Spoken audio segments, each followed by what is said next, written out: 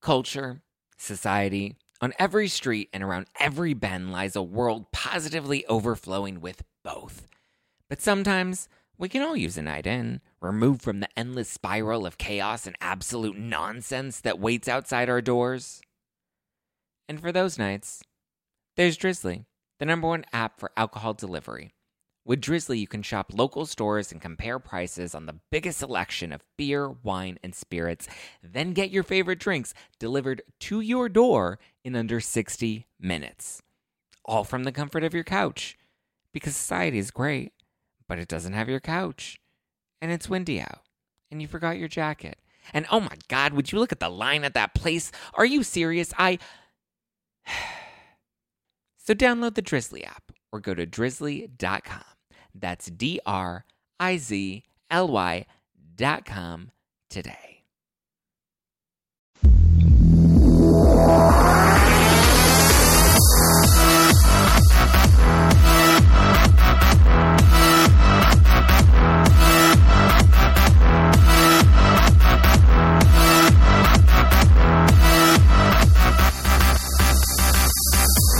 You're listening to #NoFilter with Zach Peter.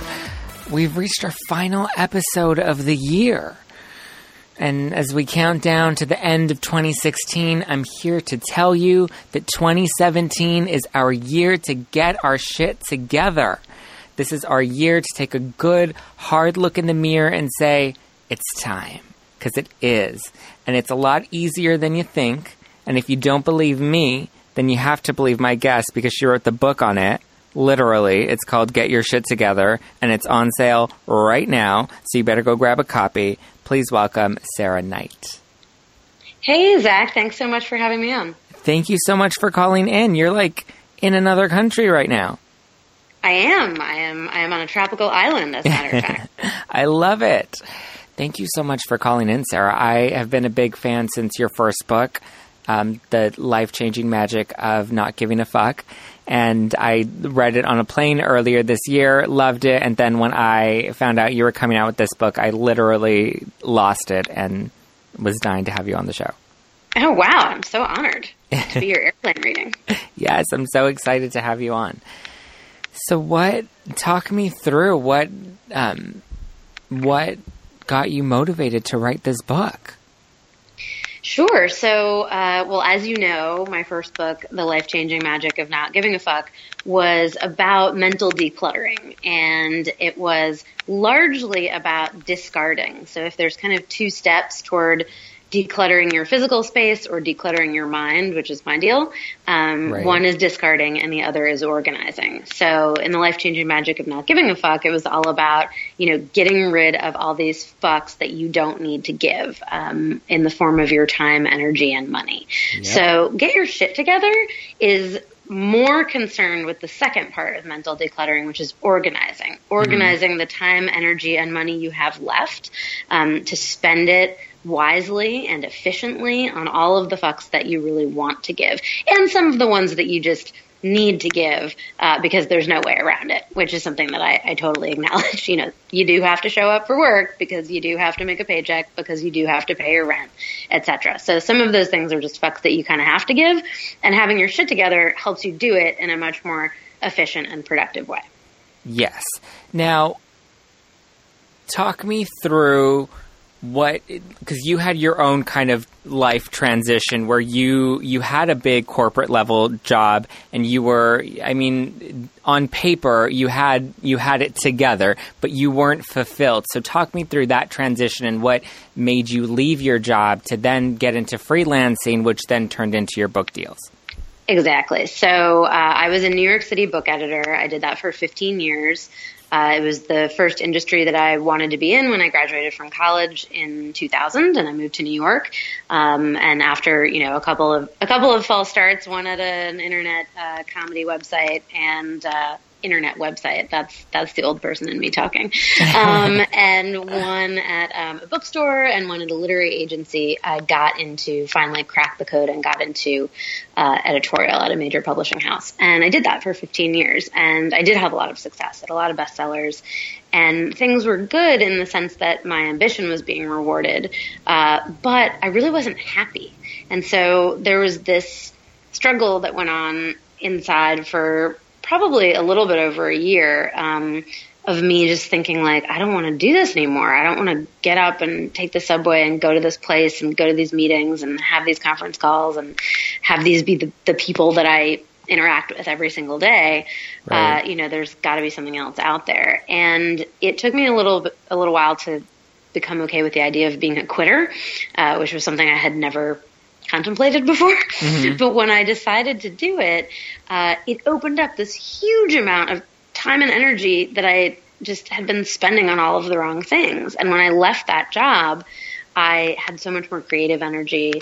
I was able to get up when I wanted, go to bed when I wanted, go out when I wanted, stay in when I wanted, do my work in the hours of the day where I was feeling the most productive and energetic. And say fuck it if I really didn't feel like doing anything. And so that's, the glory of freelancing. But what really sort of jumped out to me was, wow, I've always had this creative ambition and I haven't been able to act on it because I've been too busy giving too many fucks to too many things that, I don't care about. And right. I had the idea for my first book and it was like a light bulb moment. So I wrote it really quickly and it came out and it was kind of a sensation. It was a global bestseller. It's still selling as much today as it was 12 months ago, which is unreal. That's awesome. And that was when I realized I think I have something else to share with people, because as liberating as the message of not giving a fuck was, the message of get your shit together is really weaponizing. It's like, okay, I stopped giving a fuck. Here's how I made it all happen. So here's how I saved up the money to quit my big corporate job. Here's how I managed to move to a foreign country and fulfill my dream of living on a tropical island instead of the winter hellscape of New York City. Right. Here's how it all works. And that's really the message of get your shit together. And I love how easily everything's kind of broken down. Like, you really kind of break it down in a way that makes it easy to digest to the point where it doesn't feel overwhelming. Because, like, when you look at things like managing my finances and finding my career path and is this the relationship for me or not, and how do I figure this part of my life out, and how do I look at the big picture, and you're like, everything, and this is a concept that I love, is that everything can be broken down into small, manageable, easy to digest chunks. Yeah, and that's the thing, is that what I'm trying to say with this book is it's not as hard as you think it is. Right. Big change, small change, whether it's getting a new job or it's moving halfway across the world or it's getting into or out of a relationship.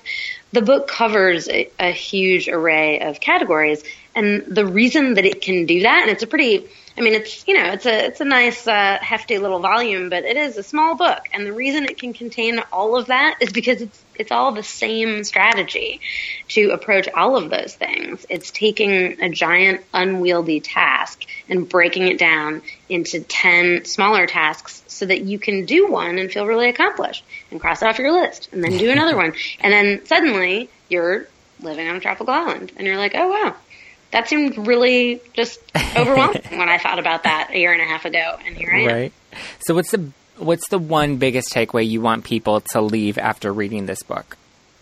I think it's really important to set goals. Okay. There are a lot of what I would call inspirational or motivational speakers or writers or gurus out there who sort of have this message that, see it and be it and just manifest the positive energy and, and just walk into your boss's office and say, I quit, and then run off into the sunset, into your right, life. And everything's going to be daisies and roses. That's not how it works. You have to set goals. That's, look, whatever works for you is fine. But my message is set a goal and then go after achieving it in small, manageable chunks. I really think that goal setting is the biggest takeaway from this book. And I also love that you kind of break everybody down into the 3 chipmunks. which is kind of my favorite because I was reading through the Chipmunks, and the first one I was like, okay, I'm not really an Alvin, maybe a little bit. Okay, I'm not really a Theodore, maybe a little bit. And then I got to Simon, and I was like, holy shit, that's me. I was like, that is totally me. Perfection is complex, like overwhelmed, and like just that's totally me. Yeah, and I mean, and it's me too, as you know from reading the book. And just for the people who are listening, the background on that is that I was trying to explain to people that, you know, there really aren't that many different kinds of people in the world. We all fall into these sort of general categories and archetypes. And so one particularly representative, culturally recognizable archetype are Alvin and the Chipmunks. You know, they're three brothers. They each have pretty distinct personalities, and they're all along the spectrum of having and not having their shit together. And if you know the characters, you know that Theodore is kind of way on one end of just being, you know, a total flake and, you know, nice kid, but like just doesn't have it together. Alvin's kind of in the middle, and Simon is the one who really seems to have everything together. But the secret, certainly for me, and I think for a lot of people who will get a lot out of my book, is that just because you look like you're juggling a lot of balls and you're keeping them all in the air, and, you know, that, you know, if you want a job done right, give it to Sarah / give it to Simon, give it to Zach. Right. You know, that doesn't mean that you have your shit together, because the other parts, the anxiety and the panic and, you know, fear of failure and all of these things that could be going on underneath the surface for somebody who outwardly seems to have their shit together, that's what I call the deep shit. And so the book is broken up into these categories that loosely follow the Theodores, Alvins, and Simons of the world, from the small shit to the tough shit to the deep shit. So there's really a little bit of something for everybody, but I like to tell people that they have to read the whole book, because there are jokes that go all the way through and you won't get them if you don't read the whole book. Exactly. And I love that it's not even just like and you don't call it like a self-help book. What you call it, the self to help yourself help book? I call it a let me help you help yourself help. Yes. And that's what I love. And you even share in the book towards the end, you know, how you went through your own kind of personal thing, you know, being a Simon, dealing with the perfectionist complex, and then, you know, having your own personal struggle and having to come out of that. And you didn't really recognize it until it manifested itself in a physical way before you were able to say, oh, wow, I really need to kind of get things on track. Yeah, and I've had a couple of those episodes in my life, and, you know, have written about them widely in other places, but this book was the first time that I told a story about a really difficult period in my life where I suffered really badly from eating disorders, and, you know, it was the latent Simon in me. You know, we're talking a young teenager, age about maybe 12 to 16 or 17, that this was a problem for me. And it was the kind of thing where I was doing everything else perfectly in my life. I was, you know, getting the straight A's and, you know, being the president of the student body and, you know, working an after school and summer job and kind of holding it all together. But there was this other part of me that was really falling apart. And one of the reasons that I want to tell that story in the middle of a book that is, you know, full of profanity and jokes and pop culture references and kind of, you know, might look on the surface to be a little bit light, is that I want people to understand that the advice that I'm offering and the way that you can pull yourself up out of what I call, you know, your own personal rut, whatever shape that rut may take, is really applicable on a grand scale. And that just because I'm sitting here from my, you know, hammock under my palm tree with my bestseller and my like, hey all, you know, I left New York City and made it or whatever, doesn't mean that I haven't had these other kinds of struggles that maybe you didn't see. And everybody has a struggle. And some of it is not being able to keep your fucking inbox, you know, on point. And I know. I realized that last night reading the book, and I was like, oh my God, I need to get my inbox together. And then I'm like, oh my God, that's the Simon in me trying to find something else that I probably should need to kind of do that really isn't a priority at the moment, because I don't really have an issue with my inbox, but I should probably do that first thing in the morning right when I wake up and put it on my to-do list. Yes, and sometimes Simon just needs to go get a prescription for a little mood relaxer and, you know, take a little vacation. And calm the fuck down. Exactly. Okay, so I want to do a little segment called Help Me Get My Shit Together. And so I've asked a couple of listeners and people that I know personally to send in some questions. I've sifted through them. And I have them here that I'm hoping you can help me give them some tips and advice on to help them get their shit together. Sure. Okay, first one comes from me, and this is a real one, because, I literally just spent $89 on coffee. It's a long story. It's actually not that long. It's just like an embarrassingly painful story that I will never do that again. But basically, I blow my money faster than I see it coming in. Do you have any advice for me, Sarah? I do. So first of all, it's really easy to get into that hole, and it's not so easy to get out. So my suggestion is always not to get in the hole to begin with. Okay. And the same advice that I would give to somebody who is always trying to lose weight, I say the easiest unpublished diet book on the market is only 2 pages long. Eat less, move more. That's how you lose weight. Okay. So if you want to save money, it's spend less, save more. Okay. And you have to figure out whether you're the kind of person who can rein in their spending or whether you're somebody who needs the motivation of putting aside a little bit and watching it grow. And all of the goal setting that I talk about in the book starts with motivation and what motivates you. Is it because you want to achieve or acquire something, or is it because you don't want to be, in the red before you get paid every 2 weeks? And so you have to sort of figure out what motivates you. So depending on what that answer is for you, I tend to be motivated by what I call the power of negative thinking. Right. It would really piss me off if I spent $89 on coffee. Oh, trust me, I was pissed. I did not see that. I did not expect an $89 bill for coffee. And I would say, I'm never going to let that happen again. Like, that's fucking ridiculous. And that's how I would, approach the problem. And I would say, how did this happen? I don't know exactly how it happened for you, but let's make sure that never happens again. However, that is a single situation. We've all been in that situation where it can't be avoided. What I talk about in the book, really at length for anybody who's interested in this financial advice, is really how to rein in your idea of your daily spending and where your money goes, breaking it down into small manageable chunks and not saying, wow, at the end of the month, I seem to be $200 behind, but really, okay, what is that per week? What is that per day? And then, and when I do it in the book, I give it the example of $100 a month, which comes out to $3.57 a day. Then I say, okay, every single day when you're about to click, one click buy on something, or, order a gift for somebody, or chip in for this or that, with a group of friends, or have an extra drink at dinner, think to yourself in increments of that $3.57 and think, is this worth it? Do I need this thing? Right. And more often than not, the answer is no. So this is a way that I think it's easier to break it down into small manageable chunks, because finances are so vast, and a lot of times people are just like, I can't deal with it. I'll just pay for that and I'll think about it later. I'll deal with the consequences later.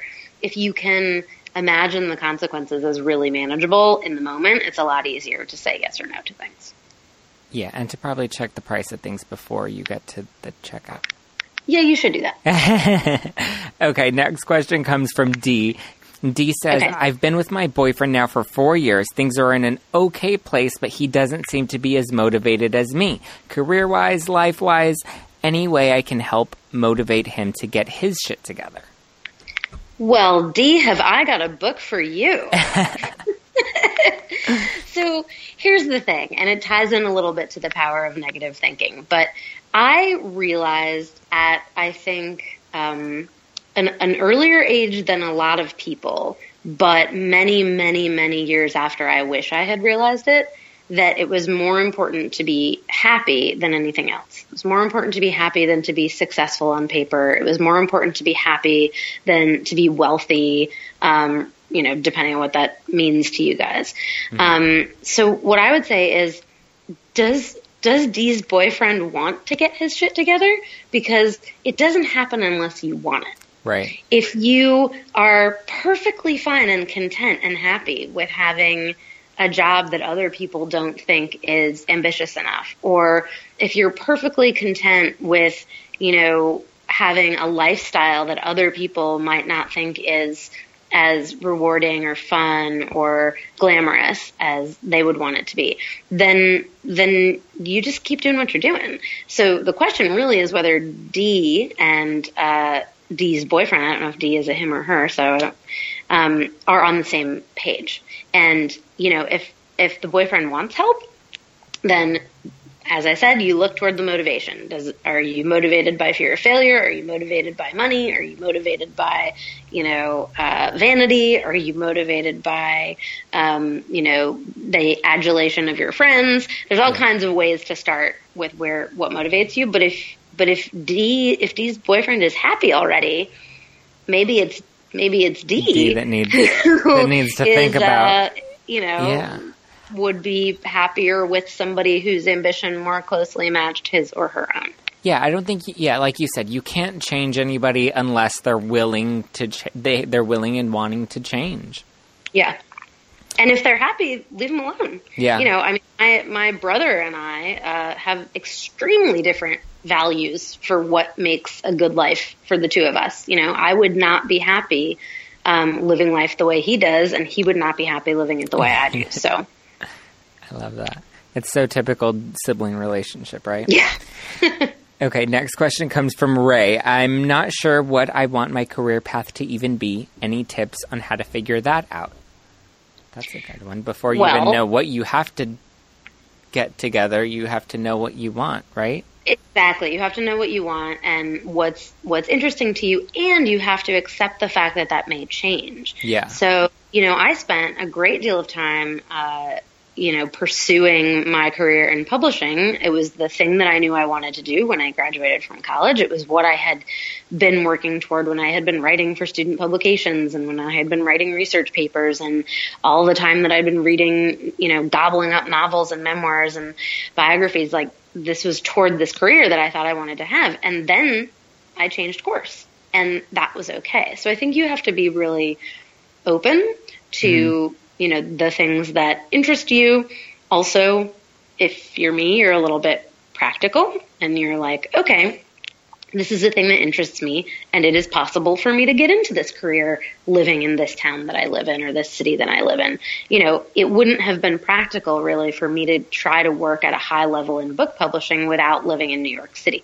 Right. And that was one of the reasons why it took me a while to understand that my unhappiness that was related to my career and my lifestyle meant that I was going to have to not only, you know, that if I wanted to stay working in publishing, I would have to stay living in New York City. And I didn't want to live in New York City anymore. And that affected being able to work in publishing.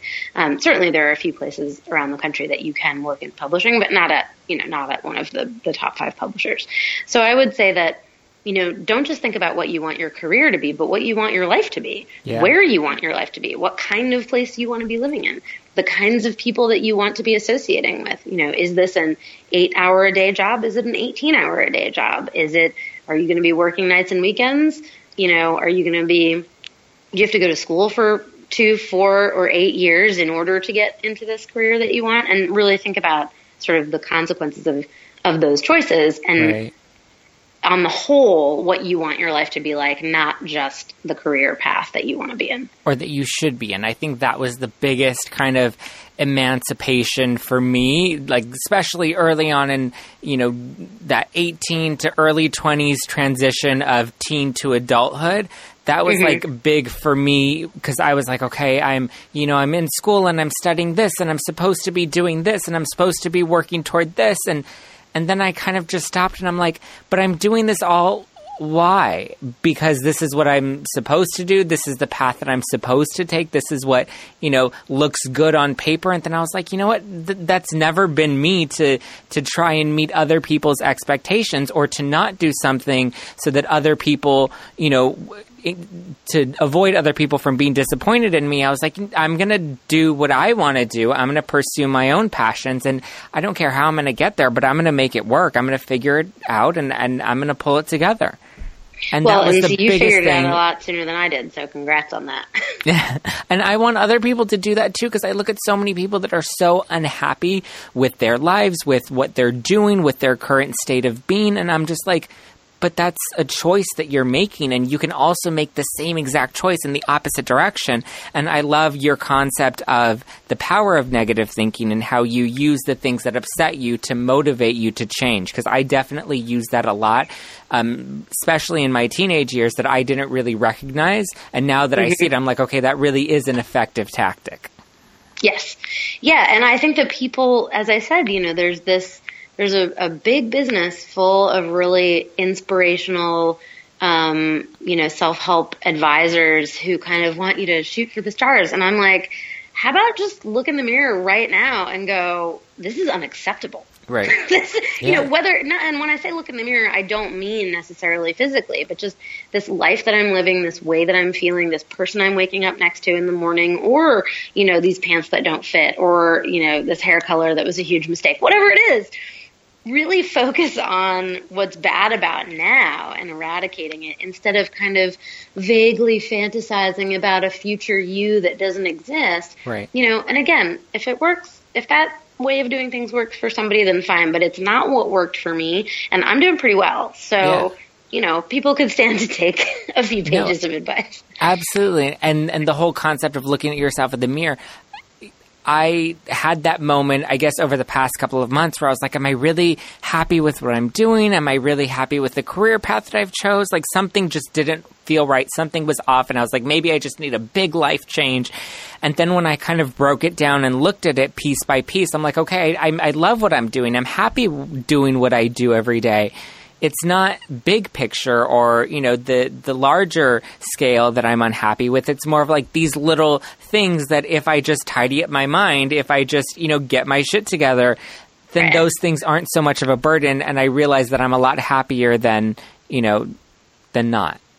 Exactly. And that sort of feeds right into the subtitle of the book, which is how to stop worrying about what you should do so you can finish what you need to do and start doing what you want to do. Yes. Okay. Last question comes from Shauna, and Shauna says, I lead my own team and have a growing list of things I need to get done on the daily. My to-do list is endless. My assistant isn't very helpful with prioritizing my tasks, and my inbox is constantly overflowing. So any help you can offer would be great. Thanks. Okay, well, Shauna needs a workshop because that's a lot of problems all in one. But as I have mentioned, the secret to all of the advice and get your shit together is that it's all the same advice. So it's 3 steps. It's strategize, focus, and commit. For example, she says her to-do list is endless and that her assistant isn't very helpful with prioritizing. Well, I have a whole big section in the book about to-do lists and prioritizing.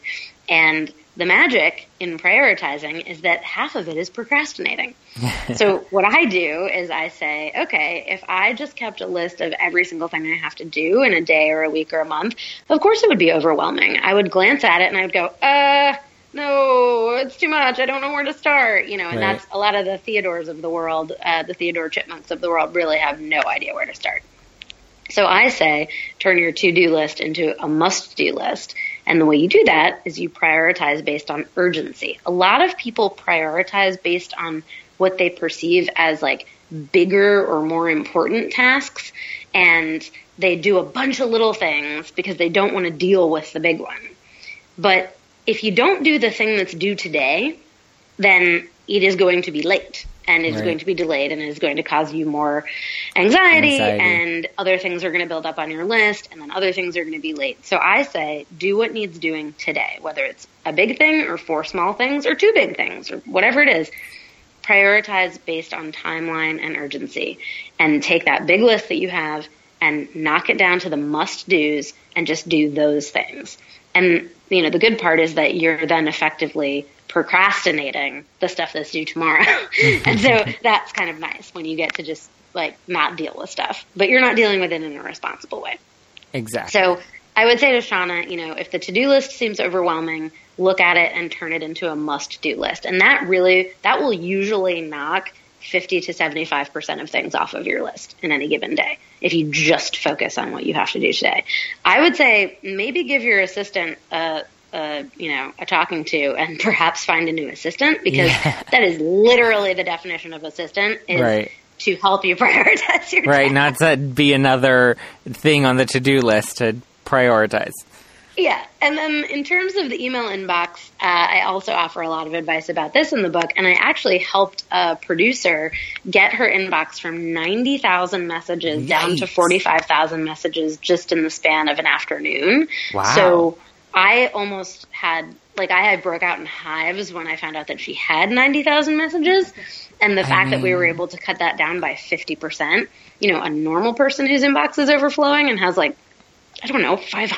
I don't keep that many emails in my inbox, but Not at all. I wrote the book, so but I couldn't even believe it. But then I said, okay, and I asked her a few simple questions about what she needed to have access to at any given time, and what things she was holding on to that she didn't need anymore, or that if she needed them, it would just be a simple matter of running a search. And we archived a bunch of stuff, and then she got into the swing of it, and in probably 20 minutes, we had knocked out 15,000 emails. And then by the time I went and took the subway home, because this was when I was still living in New York, by the time I got back to my email, she had emailed me and given me an update and had got her way down, halfway through the inbox. So just from very simple questions that I had asked her, and she was able to cut it in half. So you don't have to have an overflowing inbox. This is not an insurmountable problem. A lot of people seem to blame their inability to get shit done on the fact that they get too much email. It's not a too much email problem. It's a time management problem, and you can fix that. Absolutely, and it's by prioritizing your to-do list and putting together your must-do list. Trust me, I have so many lists right now. No, I'm kidding. But they're organized, and I've finally been able to prioritize, and I feel like I'm starting to really get my shit together. Fantastic. That's what I like to hear. Awesome. Thank you so much, Sarah, for calling in and for chatting with me and answering questions from listeners. What are your social media handles so people can go and follow you? You can find me on social media on Twitter, Instagram, and on Medium at MC Snugs. That's MCSNUGZ, and that is an inside joke. And I don't talk about the origin of MC Snugs, but that's how people started finding me, and so that is how we kept it. I love that. Oh my God, I love it. Everybody needs to go and get a copy of Sarah's new book, Get Your Shit Together. It is on sale right now. And don't forget to follow Sarah on social media, because she's got a lot of tweets to throw your way that you're going to want to pay attention to this year. I will probably at some point in time talk about my $89 coffee, because that's just too hard to pass up. But we're out of time today. But don't forget to listen to #NoFilter every Wednesday on iTunes. Subscribe. If you don't have an iPhone, you can listen on Stitcher or always online at thenetworkstudios.com. Don't forget to follow me at Just Plain Zach across all social media platforms. Tweet me your questions. Put them on my Facebook wall, and we will cover them on a future show. I gotta go because I have Chainsmokers to go see and a New Year's Eve party to go have some fun at. So I'll see you in 2017. Bye.